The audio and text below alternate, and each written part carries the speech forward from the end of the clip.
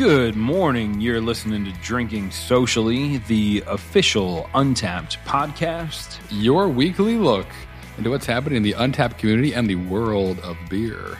I'm John, and I'm really pumped to drink these two great beers with Harrison and all of you today. We've heard your requests about food and beer, and we've jumped right to the sweetest thing we could find coming up soon. And I'm still Harrison, and I'm pretty jacked up on donuts right now. A little foreshadowing there. Maybe a little more so than most days too. It's definitely like a 3 donut day so far for sure, with more to come. But before that, as a reminder, Drinking Socially is released every other Wednesday morning and can be found at podcast.untapped.com. Or wherever you listen to podcasts, quite literally. I think we had a user request and added it to Stitcher over the weekend. So hopefully more of you can find it. It's there now, yeah. And now to the good stuff. Let's do it. Let's dive right in. We're starting with a beer I guess Harris and I are a little bit late to get our hands on. But this one is literally called Franny's Farmhouse. It comes to us from Bramari Brewing. Local Carolina brewery, and there's a pretty cool story behind it. I'm going to get to it after this, my favorite part. Oh, there it is. That's the one. Every time. That's why I always have beer on my MacBook. It just jumps right out of there. This guy right here, the spec sheet, it's again, comes to us from Bramari Brewing out of Asheville. It's a farmhouse IPA brewed with hemp. Locally grown hemp. There's a couple collaborators on this one as well. Aside from Franny's Farmhouse, delivering the hemp, Listerman Brewing Company and White Labs presumably brought the yeast for this beer. It's a 5.5 ABV, 37 IBUs on the bitterness scale, and the notes tell us it's a farmhouse IPA infused with hemp. We've already covered that, and we're pretty excited to try it. Idaho 7 and Comet hops. That'll be the first time we've had Comet hops on this season 2. Brewed in collaboration with Listerman, White Labs, and Franny's Pharmacy.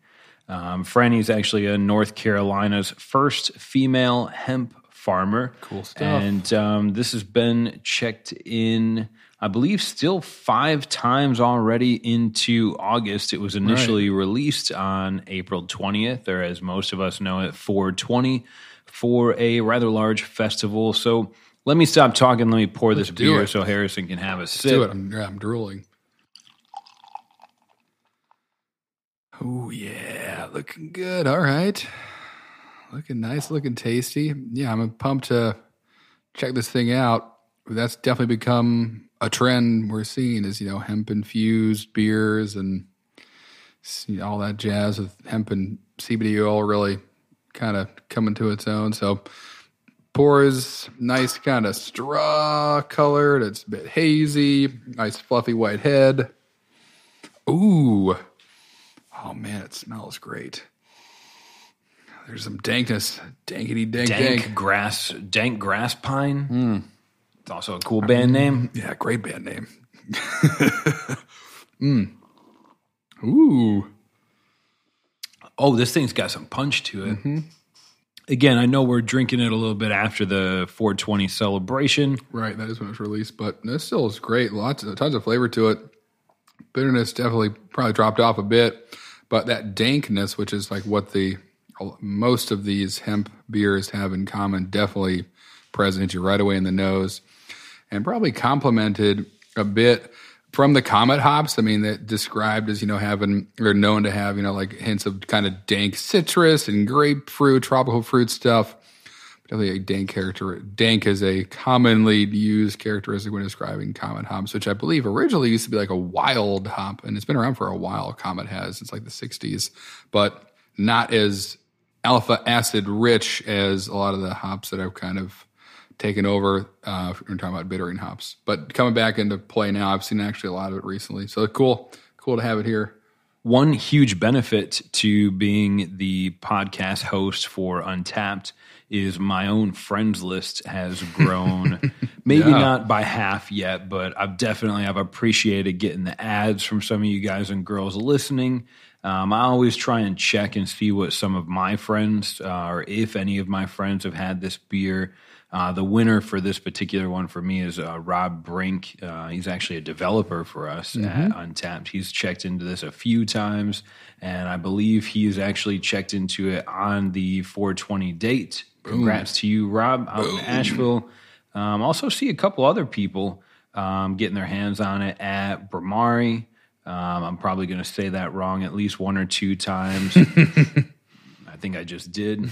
But see a couple. It's always nice to see what some of my friends have drank it. Always cool to see, just kind of get their opinion on it. And then, of course, we'll always go to the global check-ins. Harrison, you said 5 times this month it's been checked in. Right. What's the overall on this one? 161 total for 158 uniques, or 56 rather, or no, 58. That's 58. Man, the hemp is kicking right in. Just kidding, folks. Nothing. But 158. So, definitely a limited release.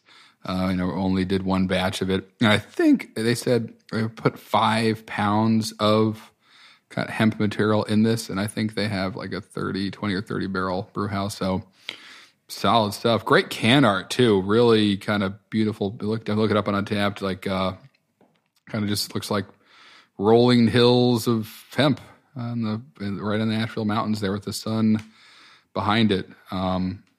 That's great. But yeah, again, these beers have definitely kind of taken off. Great compliment, hemp is, that dankness of it. Some of them you open up and it fills the whole room with that kind of dankety dankness, that smell. Where you kind of look for the two looks for the 5-0 and make sure you're in the clear and remember this is just a beer. This is all okay now. But yeah, love it. I think it's great. I know a lot of us, I would assume. I know myself, remember New Belgium's Hemperor, Lagunitas 420, Sweetwater does a G13 beer named after the elusive, not the government summit. North Carolina, not a state where legal weed has happened yet, but hemp is growing farm industry for the state now. And honestly, Harrison, what's your unprofessional opinion? Is it going to be very long before we start seeing weed as a dry hop in some commercial beers? And is it going to be possible? Right. Sure. Great question. So, and I'll share. Okay. So let's see. Here we go. The tangents abound. Let's try to reel it all in. Yes, absolutely. So obviously the difficulty is weed is not federally legal. So if you're a big brewery and just distribute to other states, it may be legal there, but not legal to send it elsewhere. So logistically, you kind of run into some issues that, may and probably will change based on how many states it actually is legal in now. But what I was going to maybe giggle or laugh is that I'm not going to name the brewery, but in a state where weed is now legal, way before it was, there was rumor that a certain well-known brewery that distributes probably to 30-plus states put in their flagship IPA, they put a boatload of marijuana in it and bottled it, sent it out, and didn't tell anybody. And that was probably 10 years ago. And kind of just sat back and, snuck one over on their whole fan base. But in terms of, so the tricky thing about, this is that THC is fat soluble, not water soluble. So I don't know how much of it would actually, the psychoactive components would transfer into beer, which is of course mostly water.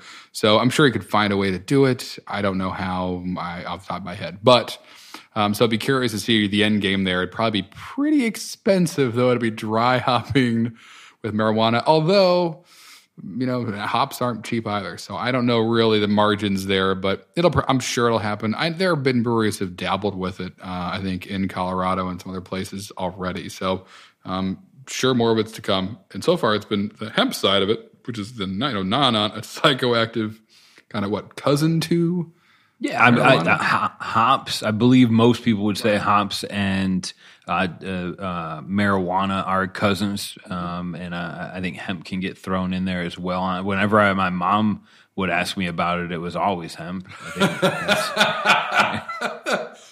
right. Sure. She's not a subscriber. No, nope, exactly right. Just making my own hemp protein. Just holding it for a friend would be a great beer name. Right, but this beer, honestly, there's been beers, there's been IPAs that I've drank that have come away with more of an olfactory draw to that first time your friend let you in on his secret. Right, listen to some Rush in the back of the truck. This beer doesn't pull me to that like New Belgium Hemper where somebody just poured a pint and now all of a sudden everybody's kind of looking around. Mm-hmm. The Grateful Dead starts playing somewhere somehow. Yeah, it's. But I will say the aspect of this that is unique and different to any other beer that's used hemp before. From my experience, is that it's like a farmhouse IPA. So there is like a little bit of that Belgian-y characteristic that in a lot of IPAs plays right into the citrus from the hops and kind of almost gets lost in the shuffle. But as we're sitting here now, it definitely does have like that kind of like bitter orange thing happening. You do get from certain yeast, and we couldn't. So this is a collaboration with Listermann's as well, which is another brewery, and then with White Labs, which is so they have two breweries. But they're most well known for selling yeast, and like when I was a brewer, we bought most of our yeast from White Labs, and they have two breweries, one in Asheville, which makes sense for this collaboration, one in San Diego, where they basically just brew beers with their yeast. You can come on in and taste what this yeast tastes like in an IPA versus a stout versus a lager, things like that. So that's a really cool experience, and they have two spots that are verified on tap. So if you're around San Diego or Asheville and want to check out something pretty unique, going to a place that knows yeast as well as White Labs does, and seeing what they do with it, and trying some flights that feature those yeast. Right now, the one in Asheville is 5 Quebec or 4, I think, Quebec IPAs. So nice. There's a shout just out in there. step with the trends. If you remember a couple episodes ago, we talked about those. So anyway, something different. But yeah, they collaborated with this as well. So lots of cool stuff going on. But this is great. I mean, this is, taking a step back, I could drink this all day. It definitely is easy to drink, but there's a fair amount going on here between the hops and the yeast and, of course, the hemp.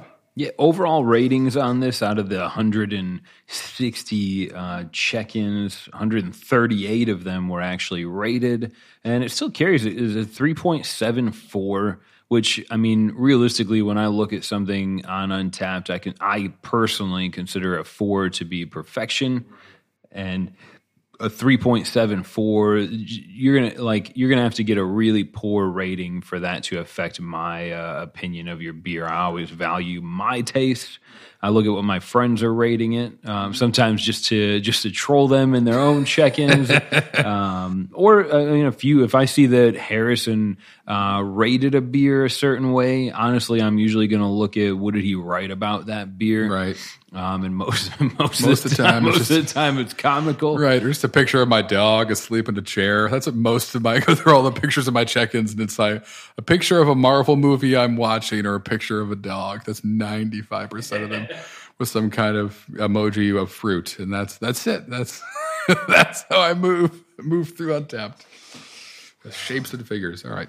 I think the subjective part about a rating is that if there's really a value, we expect a brewery to be able to take some value away from 1,000 different opinions, of course, but for us, the Untappd drinkers, most of the time I'm using it.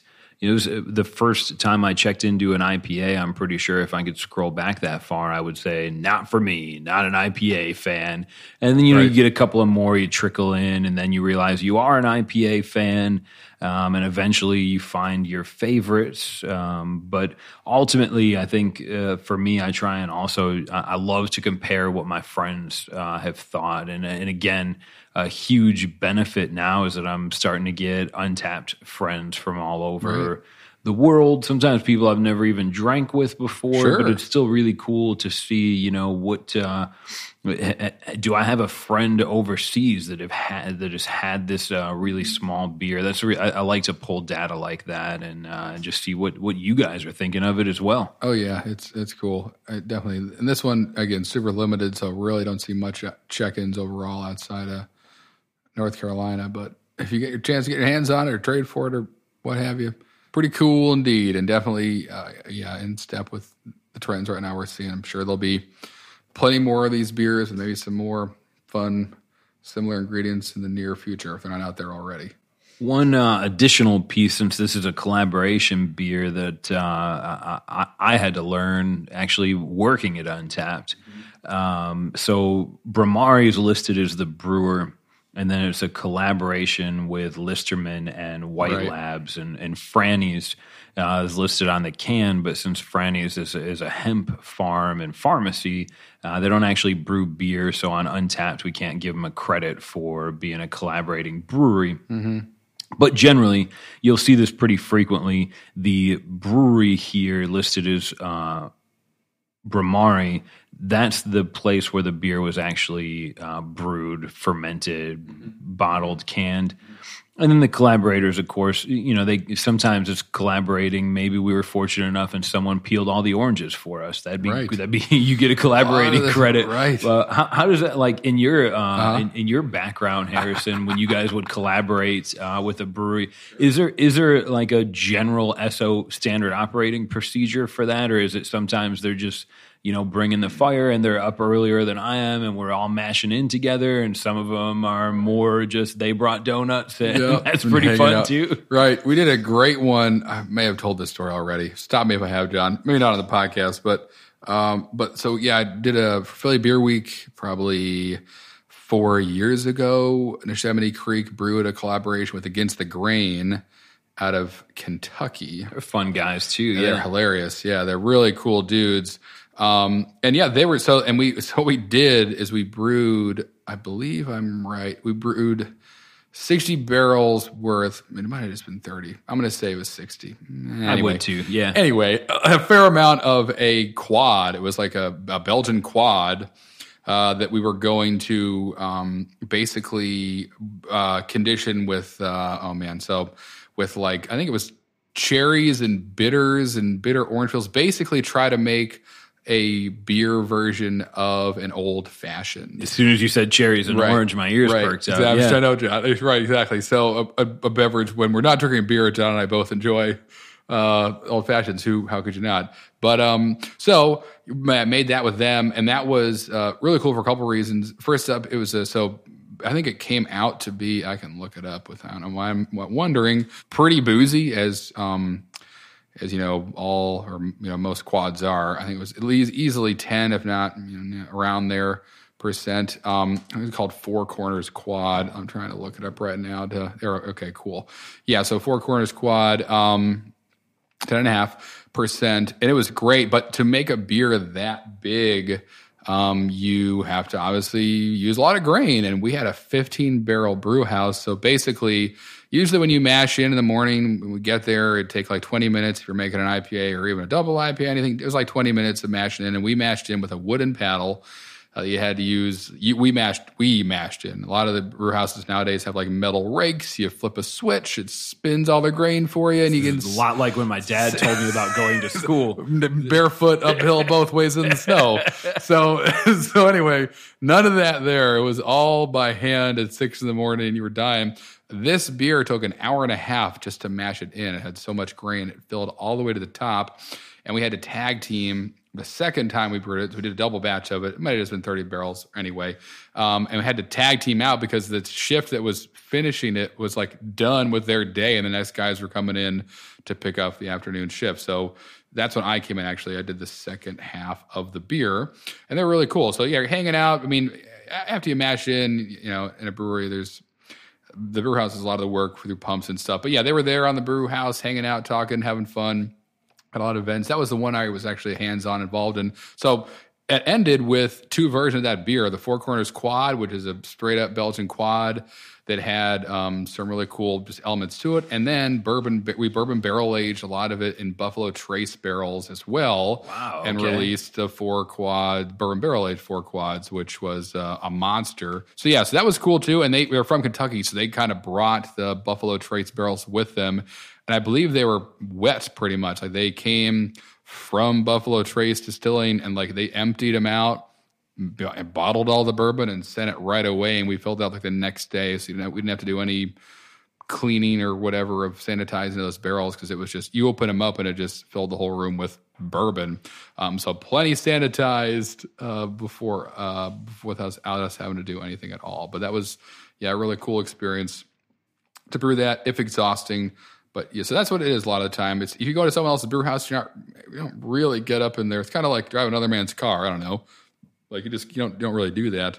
You kind of sit in the passenger seat and let them control the radio because it's another man's car. That's like it was. They came to us. It was great, and we did. We just did another brew day, just like we usually do. And it was a rye whiskey barrel aged Belgian style quad that we brewed. That was we used rye whiskey barrels with it's called the barrel aged Four Corners Quad. So other collabs are less intense. You go over there, hang out, have some fun.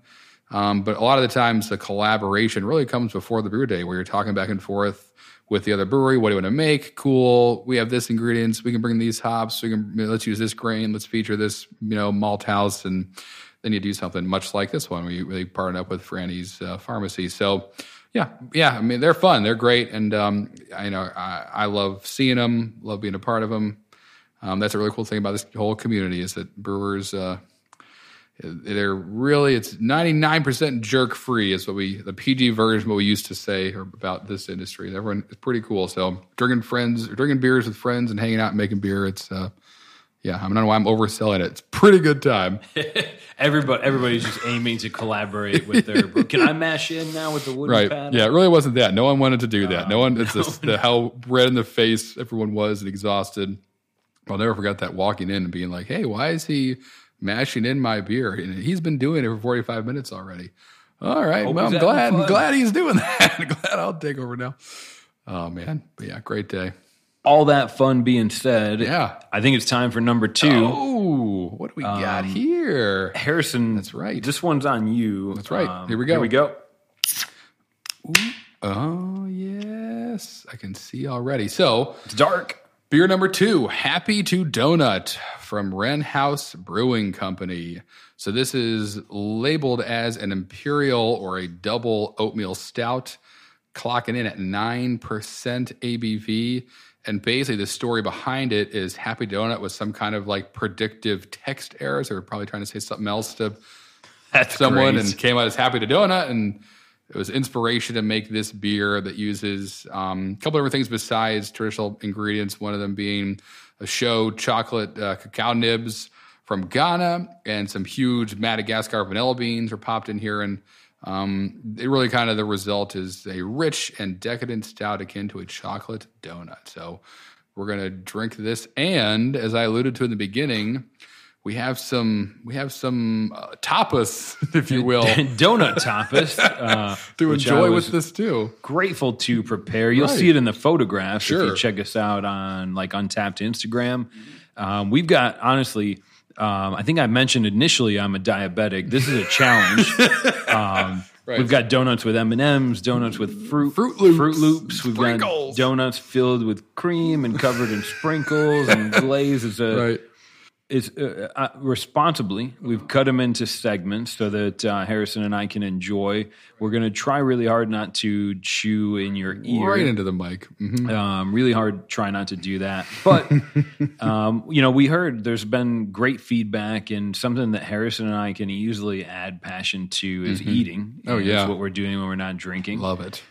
Big fan. This beer, even if it was a predictive T9 typo, has donut in the name, and I think it's going to lend itself really well to eating a donut and pairing it.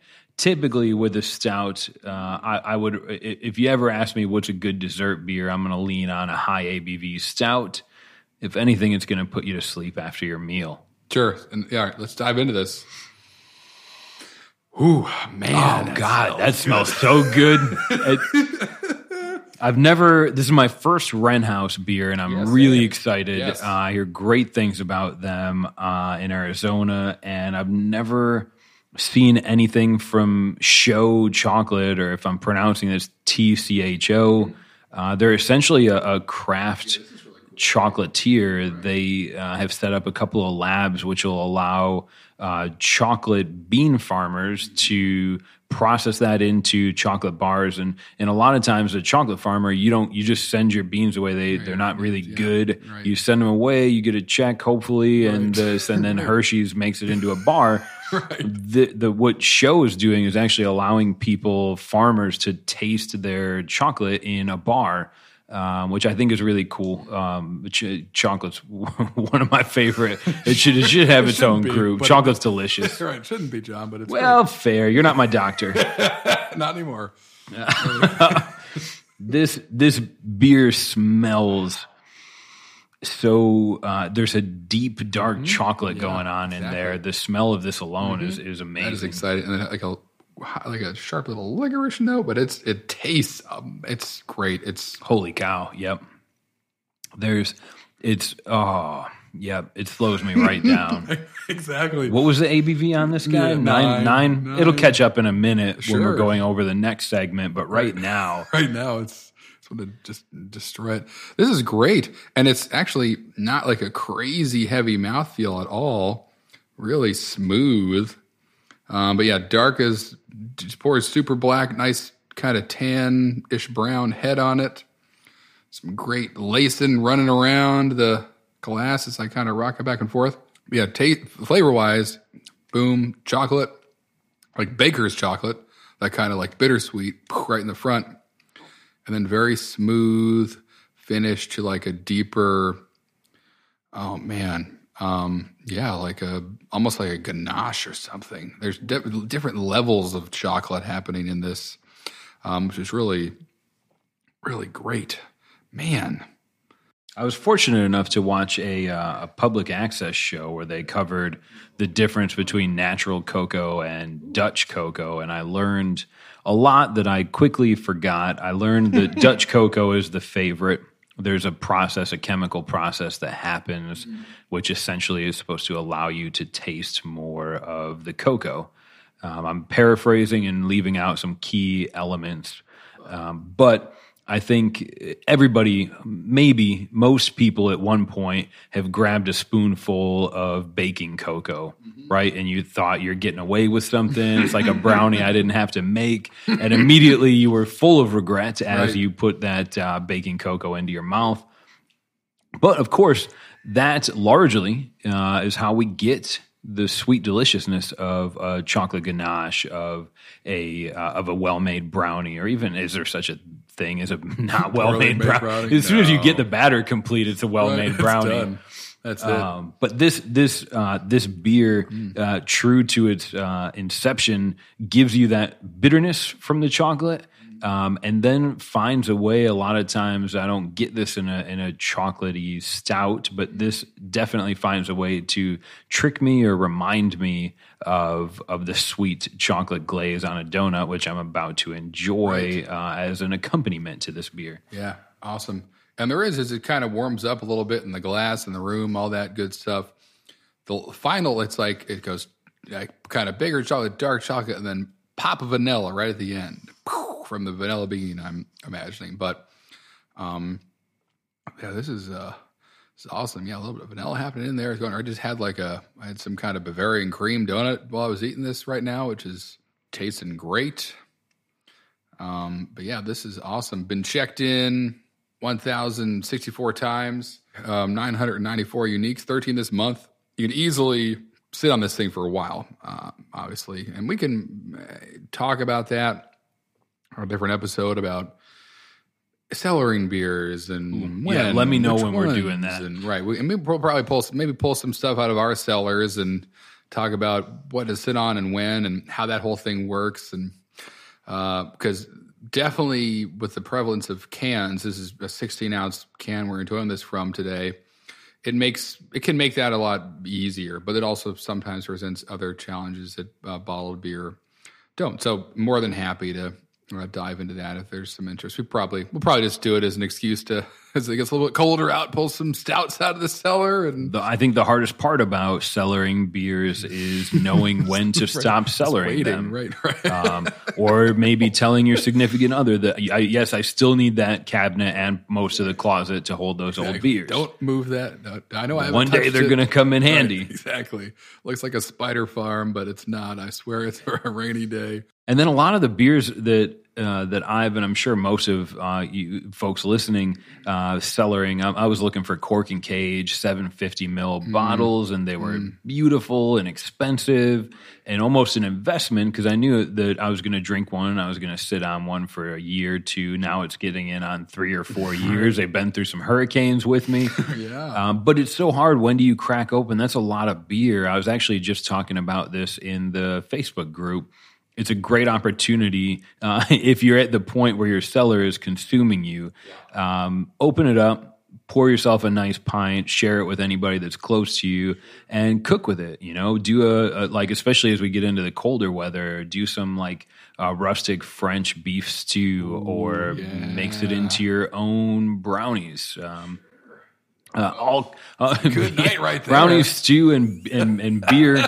I don't know why this is more of a food centered podcast. Right. Well, the beer is helping, but yeah, crack open a cellar. If you guys have cellar beers, I think it's a good idea, Harrison. We're improvising this, but I think maybe coming up soon we should just drink some of our own cellar beers and talk about them. Yeah. I know they're hitting. I smartly, or maybe not so much, put a couch in front of all the cabinets that has all my beer in it, so I'm not tempted every night to throw it in the fridge for a bit and then drink it later. So yeah, they're there just sitting, waiting.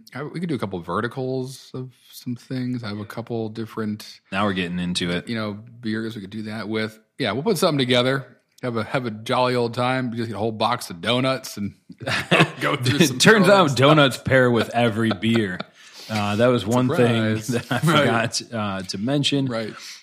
In a point of fact, I did just consume a rather large bite of a donut that was covered in M&Ms and chocolate chips and peanut butter. I'm sure you're getting disgusted at this point. Is it still a donut? The donut was amazing. It was a meal. And when I came back to the beer, as you would expect, my mouth is still run amok with sweet donut juice.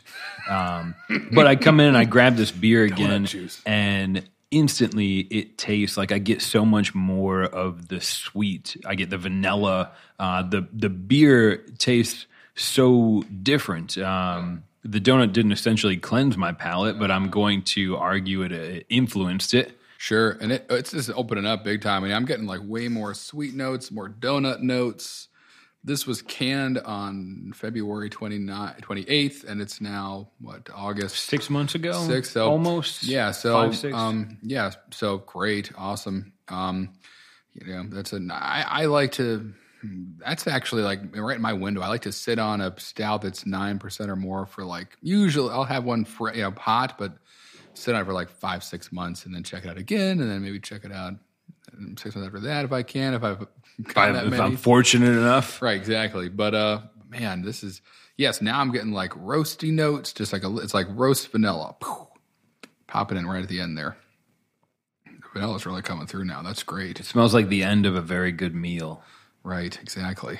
When it's like it smells like 5 minutes before someone says cigars on the deck. Ooh. And then you're like, oh wow. Yep, that's what it smells like. That's what it tastes like. Quite elaborate here tonight. Donuts bring out the fancy pants in me, John. The way to Harrison's heart is clearly donuts. Good beer helps. This is an amazing example of in my head, right? In my head, I would equivalent. I would equivalate. Sure. Nope. In my head, I'm making up words. That's great. In my head, I would classify this as a pastry stout, and I don't even think that's a BJCP thing. But I know when I see pastry stout, like the guys like Omnipolo will put those out, and it's gluttonous. We're not going to talk about calories on this podcast ever. No, we couldn't. So this is a 9% can of beer that would quench your donut craving. And especially, Harrison pointed out, as this opens up, We took it out of the fridge probably an hour ago. Yep. And even after pouring it and just kind of sitting in this tulip glass, warming it up a little with my hand, it's transformed just in the short time we've been drinking it now. Mm-hmm. I was taught long ago, especially with Imperial Stouts, just as you drink it, just hold it in your hand and let the kind of your body heat warm it up, and see how it changes as it hits, as it oxidizes and as it warms up a little bit. So that's what I've been doing, is kind of just in this nifty untapped glassware, kind of holding it like a James Bond villain, sipping it on it like a brandy. Automatically, it makes it taste a little bit better when you hold it like that as well, I believe. Right, think about cigars more too. At least I'm confident that I won't spill it as well. That's always beneficial. Happy to Donut from Wren House holds a 4.01 average after 877 ratings. That's impressive. It's only been checked in a little over 1,000 times. It's not that I think Harris and I are trying to only drink elusive beers. This keeps happening. Actually, not to foreshadow, but while I'm on the subject or making my way to the subject, there was a shout out on the Facebook Drinking Socially group. Yeah. A friend of ours who actually edits this podcast was talking about the possibility of doing some Canadian beers. Right. We're looking into that. I grew up in Buffalo. Canadian beers, there. Molson and Labatt. Right there. We didn't. Craft hadn't quite happened yet. There's some amazing craft breweries in Canada. You've got your artisanal kind of French farmhouse breweries that I wouldn't even try and pronounce their names. You've got some bigger celebrate. Canada makes great beer, as does everywhere in the world. The more I look into it, I know. It's pretty impressive. But yeah, we're looking into that, bringing into stuff from other countries around the world. And it's obviously a little bit, it can be challenging to get our hands on some of this stuff, although a lot of the stuff from Canada does make its way down here. But I'm a big fan of the Brasserie Dieu du Sel. I've had a fair amount of their stuff.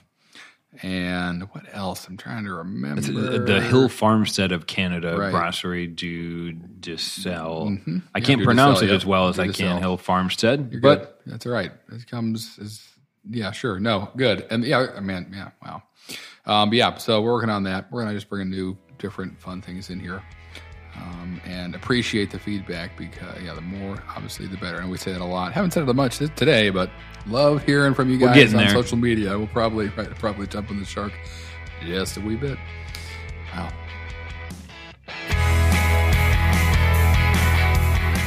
All right, guys. So I'm sure if you're like me, you want to show off your love for Untappd. You can do that not just by checking in, but by picking up some cool stuff in our online store. Whatever it would be, branded glassware, shirts, sweatshirts, hats, and more. Just put a couple new things in there. If you haven't been in the store in a bit, we just got kind of a facelift, so there's new stuff, different stuff, kind of different layout.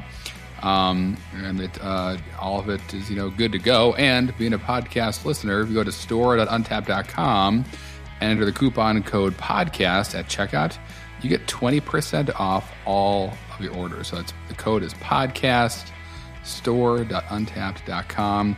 You get 20% off. But there's a pretty cool hat. I think it already sold out, but word on the street is more maybe on the way. yeah, it was. I can vouch that it sold out because I wasn't even able to get one right. We for didn't. myself. We flew out of here, but it's on the the store as well as a bunch of other great stuff. So grab that, get yourself a little discount, get something cool for whatever. There's always some birthday you've forgotten about coming up for some friend. Be prepared. I have like 5 birthday cards just in my house empty, knowing that I'll need them at some point at the 11th hour. Hopefully. right. So it's good to be prepared. But again, that's store.untappd.com. Pop in the coupon code podcast, save yourself some money, and grab some cool stuff.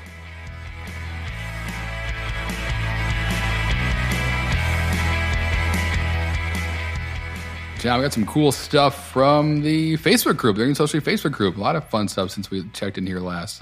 What do we got? Yeah, so obviously social media is a thing that exists in the world now. Untappd is going to be part of that. And Harrison and I, we maintain most of our social media activity on the Facebook group Drinking Socially. There's been, and thank you. It's always great to see. We'll get people joining at all hours of the day because it's worldwide, and so it's a great opportunity to just to kind of have more of a quick two-way conversation than just talking to you guys. And I love the feedback we get there. Currently, joining the Facebook group, there's no requirement, but we do ask you to share a story about your first beer. And I've gotten a couple of great ones. I'm just going to kind of scroll through some of our favorites. It's been fun. I think we can all the great part about some of these stories, some of them get a little niche, but I'm going to talk about Alec first. He shares a story about his first beer. It comes from his grandfather, literally sharing a few sips behind his parents' back. My kind of touch point on that is that's exactly the first drink that I remember is whiskey from my grandfather, and I never wanted to drink any alcohol again until I was about 16. That'll do it. A grandfather was easily the most used word in that first beer story. Family member was common, but grandpa saves the day. Giving you your first sip. Yep, candy in his pocket and a whiskey in his hand. Surprises abound. Oh, the holidays are great. That's all. I love that. Another great one we got from.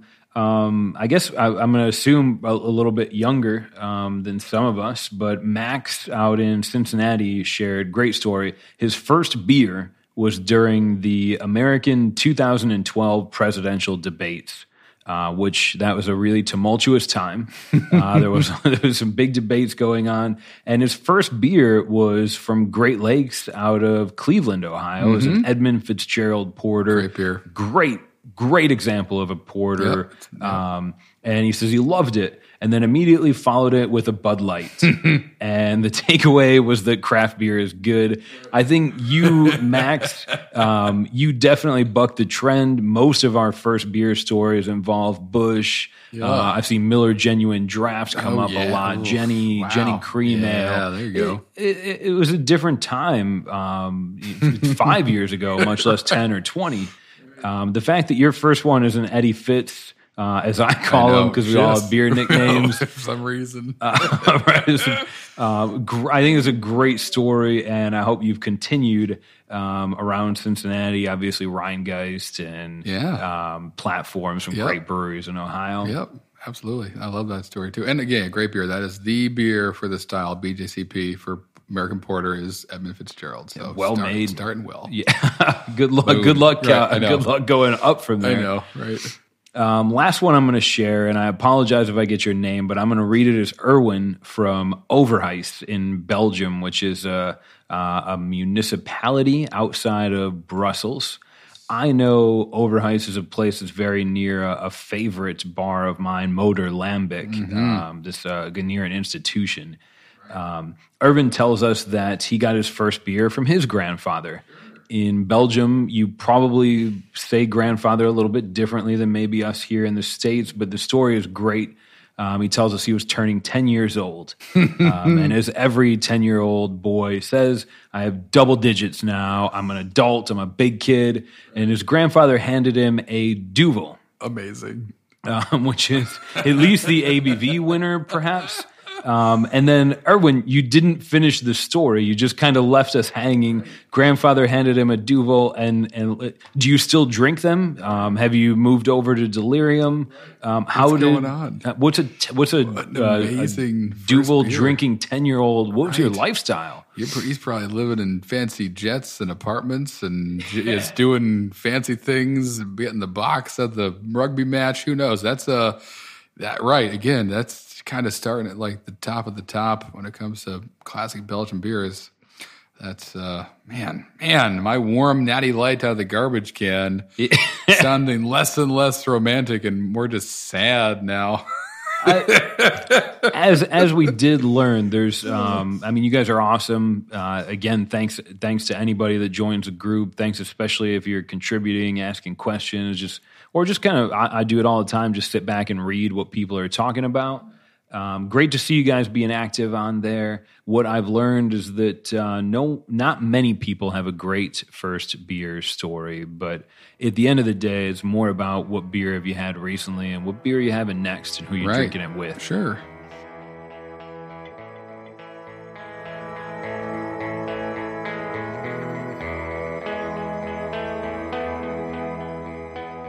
Harrison's got a great kind of review on an article or a story, I guess he's been researching. Yeah. Harrison, take it away, man. I'm excited to hear what you've got on this one. Yeah, we got some cool updates here from the Brewers Association. So if you don't know, Brewers Association's kind of, like the, I guess, governing body or representative body for, small and independent craft brewers in the United States, and they have tons of data and analytics and also great articles. I talk about them a lot on here because I do feel like they are a really great source of information, always on the ball, the front lines, doing a lot of work to really just for the consumer, but also for breweries and people in the industry to make sure they're always on the ball, learning about what trends are happening and what's going on and being on top of everything that seems to change all the time when it comes to craft beer. And so what they do every year is they have like a mid-year kind of survey or analysis they release about, what's growing, what's trending, what's happening, what have they seen. And they just released that for 2019 in July and thought it'd be nice to take a couple minutes just to kind of break down some of the highlights of what they've seen. And overall, from kind of like a 30,000 foot view, basically people want new things, they want more things. That's kind of how they started out the review, which makes sense. Nothing new there. People always kind of want to see that next whatever it is. Not surprisingly as well, IPA, it's not slowing down. So I know a couple episodes ago we spoke about kind of the lupulin threshold maybe being met and some IPAs being too crazy hoppy to be tolerable. Haven't seen that in the data yet, but again, time will tell. But yeah, it's killing it. The IPAs are of all kind of overall variety, so it's not differentiated between New England and American and double and IPAs and all that stuff. But it's really, not slowing down at all. What was kind of interesting, though, was something else we also spoke about, is that some of the lighter styles of beer were also growing. So we did John spoke about kind of the lighter beer options, how that's definitely something that's trending up. And we see that, I think, right now, All Day IPA is one of the trending, if not the top, close to the top in terms of trending beers globally on Untappd, which is great. So when they talk about the lighter styles, they're referring to American lagers, blonde ales, pilsners, some sours, cream ales. They were 5 of the top 11 styles in terms of growth, which is great. That being said, to give it kind of some perspective, Imperial IPAs actually outpaced all 5 of those styles combined. So while you're seeing more people drinking lighter beer options, again, IPA, it's kind of like, throwing rocks at a freight train or something. It's still just surely we've all been there. Right. You got nothing to do on a Wednesday. Anyway, and another cool kind of way to cut these analytics, they saw that beers with an ABV of more than 7%, growing actually the fastest in percentage terms.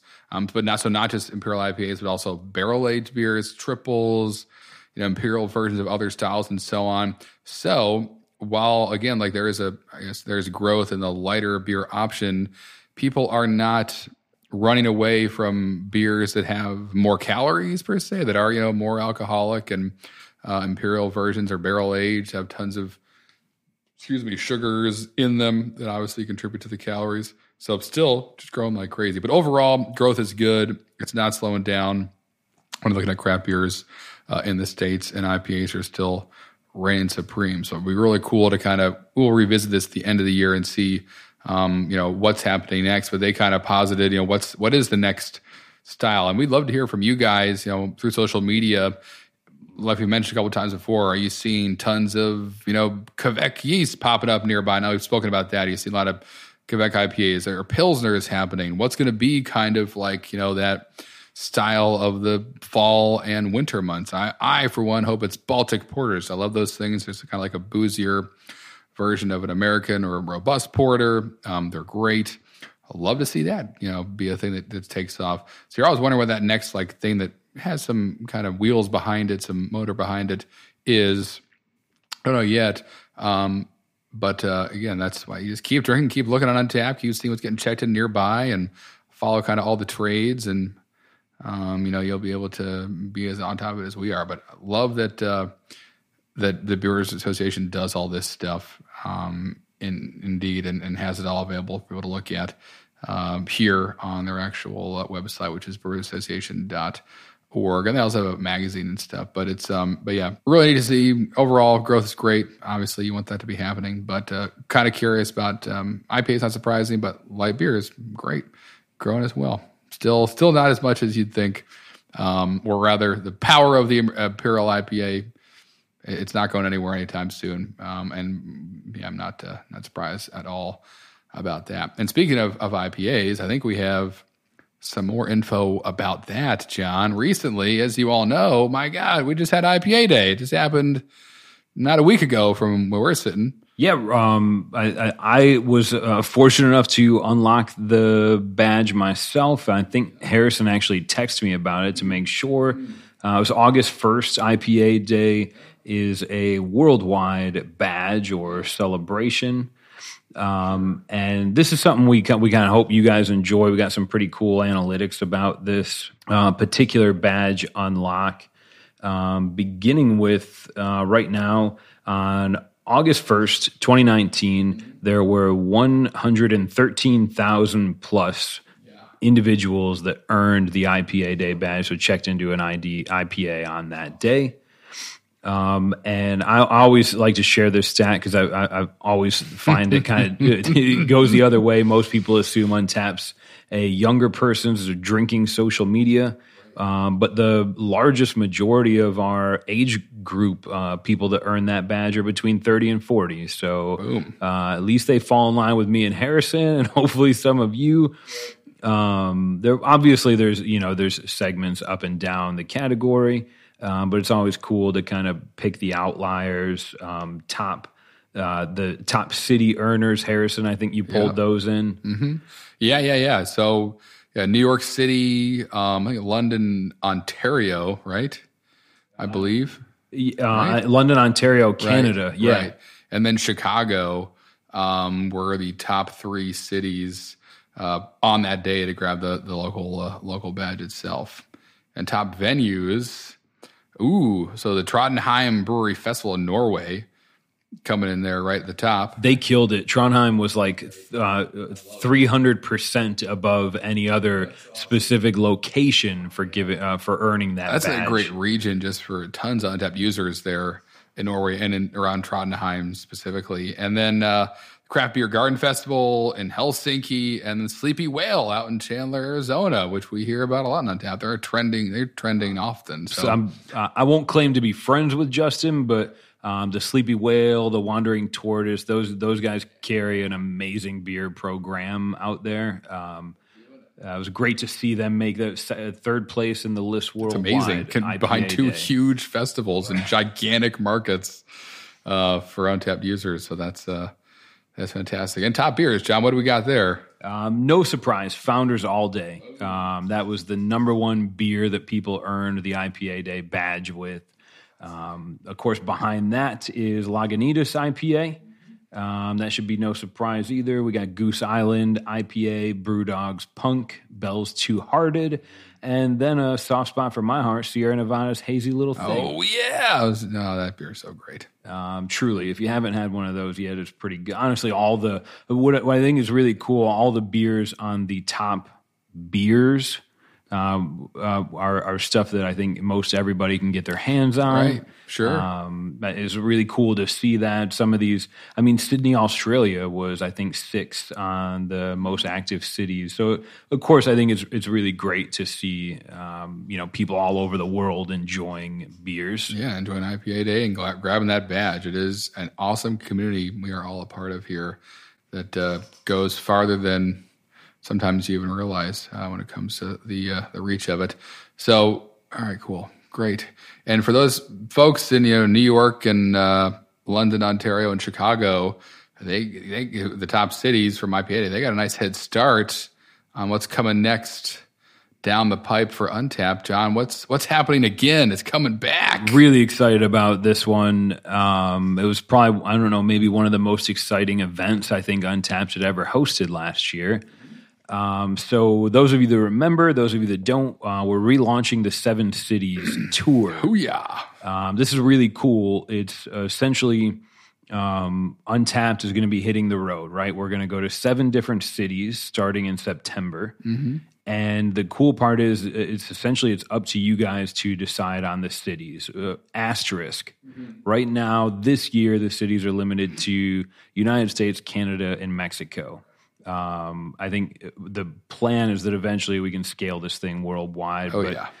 Currently, the cities in the running are in North America. And essentially, the way to quote unquote nominate your city is simply to check into a beer at a verified venue in the city that you want us to visit. So you check into a beer. We're going to have a live leaderboard. Harris and I are going to link it in the show notes. Yes. But any beer, it has to be a check-in at a verified location. Right. In August, in the month of August. August 1 through 31. So we're probably about halfway done right now. But the only stipulations are, of course, that it's in North America. And if you were, I think, I can't, the cities, Harrison, the cities last year, if you can collaborate on this with me, cities. So if you're one of the 7 cities last year, I believe it was, so I'm pretty sure Charlotte was one of them for sure. I believe Chicago was, San Diego. All right. Where else? Yes. Memory serves you correct. Harrison, Chicago, Charlotte, Anaheim, California, Portland, Oregon, Tampa, Florida, Cincinnati, and New York City. All took the most check-ins last year.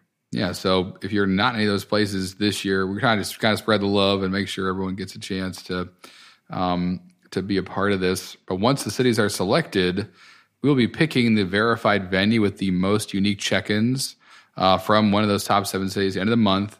And then we'll announce them in September. And the prize, I guess, if we can consider it a prize, the founder of Untapped, who still drinks good beer. Yeah. He maintains his own social media. So we just got a camera. But anyways, a poor shout out to Greg Avola, who behind it all came up with this idea, coded Untapped himself back when it was just a mobile website, and still works more hours than I have in the day. Right. To keep this thing where it is. That's amazing. Greg, essentially, he did this last year, 7 cities, 7 days, and he was at a verified venue, drinking beers, shaking hands, toasting awesome. check-ins. Right. This year, he's going to do it over 10 days. I still think that's a little bit. It's a lot to kind of drink a bunch of craft beer 7 days in a row. So he's giving himself 3 kind of breathers to eat a sandwich. But will he, though? I'm sure he'll be in an awesome city with awesome beer and want to go check him in and go see the sights. It's going to be 10 days. Very Might true. as well be 10 days, 10 cities. But, you live and you learn. But this is going to be great. And the events last year. So obviously we're making a big deal about this. So the places that they were, the beers that were showing up at some of these events they were super rare. They're really cool. Like people really pulled out the stops last year at these venues when Greg was there, and they looked just like awesome parties and it's a ton of fun. I mean, I know he talks about it now like it was some kind of spring break during college, like that glint in his eye, but also the exhaustion on his face kind of says it all. And you guys can bring them to your favorite bar. I mean, that's all I do is check in, to your verified venue in your city during the month of August, and you'll be contributing to that, to the effort to hopefully bring Greg right down the road from you, and you can hang out with him too and have some fun. He's a hilarious guy. Beyond being a big beer fan, he's just fun to hang out with. So it's up to you. check in, go to your bar, check in 2 beers, maybe have a flight. Get a local badge. Current leaderboards have Milwaukee and Denver kind of battling it out for number 1. Nice. We got Pittsburgh and Washington, D.C., and Raleigh, North Carolina, and Atlanta, all kind of fighting back and forth.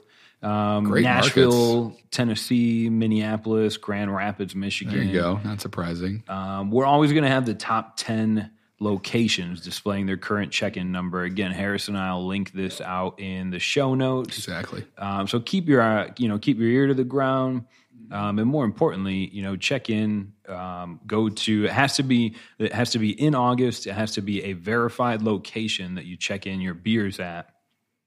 But my only regret is that I won't be able to come on this trip with Greg. I know. Honestly, as an older man, it's probably also good that I won't be coming along. Exactly right. I know, right? I don't know how I would. Yeah, a bunch of different hotel rooms and A lot of mumbling stuff. and Sure. drooling on myself after 6 days. And just falling asleep with the Colonel breakfast in the morning, and whatever, Hampton Inn. I mean, that's kind of fun. Just don't let your waffle burn in the waffle iron. Great. If you take one piece of advice from episode 56, it's don't let your waffle Just remember burn. you put the batter in. Don't walk away. Just stand there and wait. So this 7 cities tour, we're really excited about. On the next episode, hopefully by then we're going to have updates on the 7 cities that we're going to be visiting. We equals Untapped and Greg Avola in this case, not Harrison and I. Yet, as far as we but know. we will be talking about it in excess. For the rest of the time, it's been a pleasure to drink beer and converse as it always is. We welcome your feedback. The show notes are going to be available generally wherever you've listened to and streamed this podcast. But you can get our official updates at podcast.untapped.com. If you have any questions or feedback, go right to Untapped on social media. You'll find us on Twitter, Facebook, and Instagram, or join the Facebook group. Yeah, please do. It's fun in there. Where's that, Harrison? It's at facebook.com/drinking socially. And we will see you in 2 weeks. Cheers. Cheers.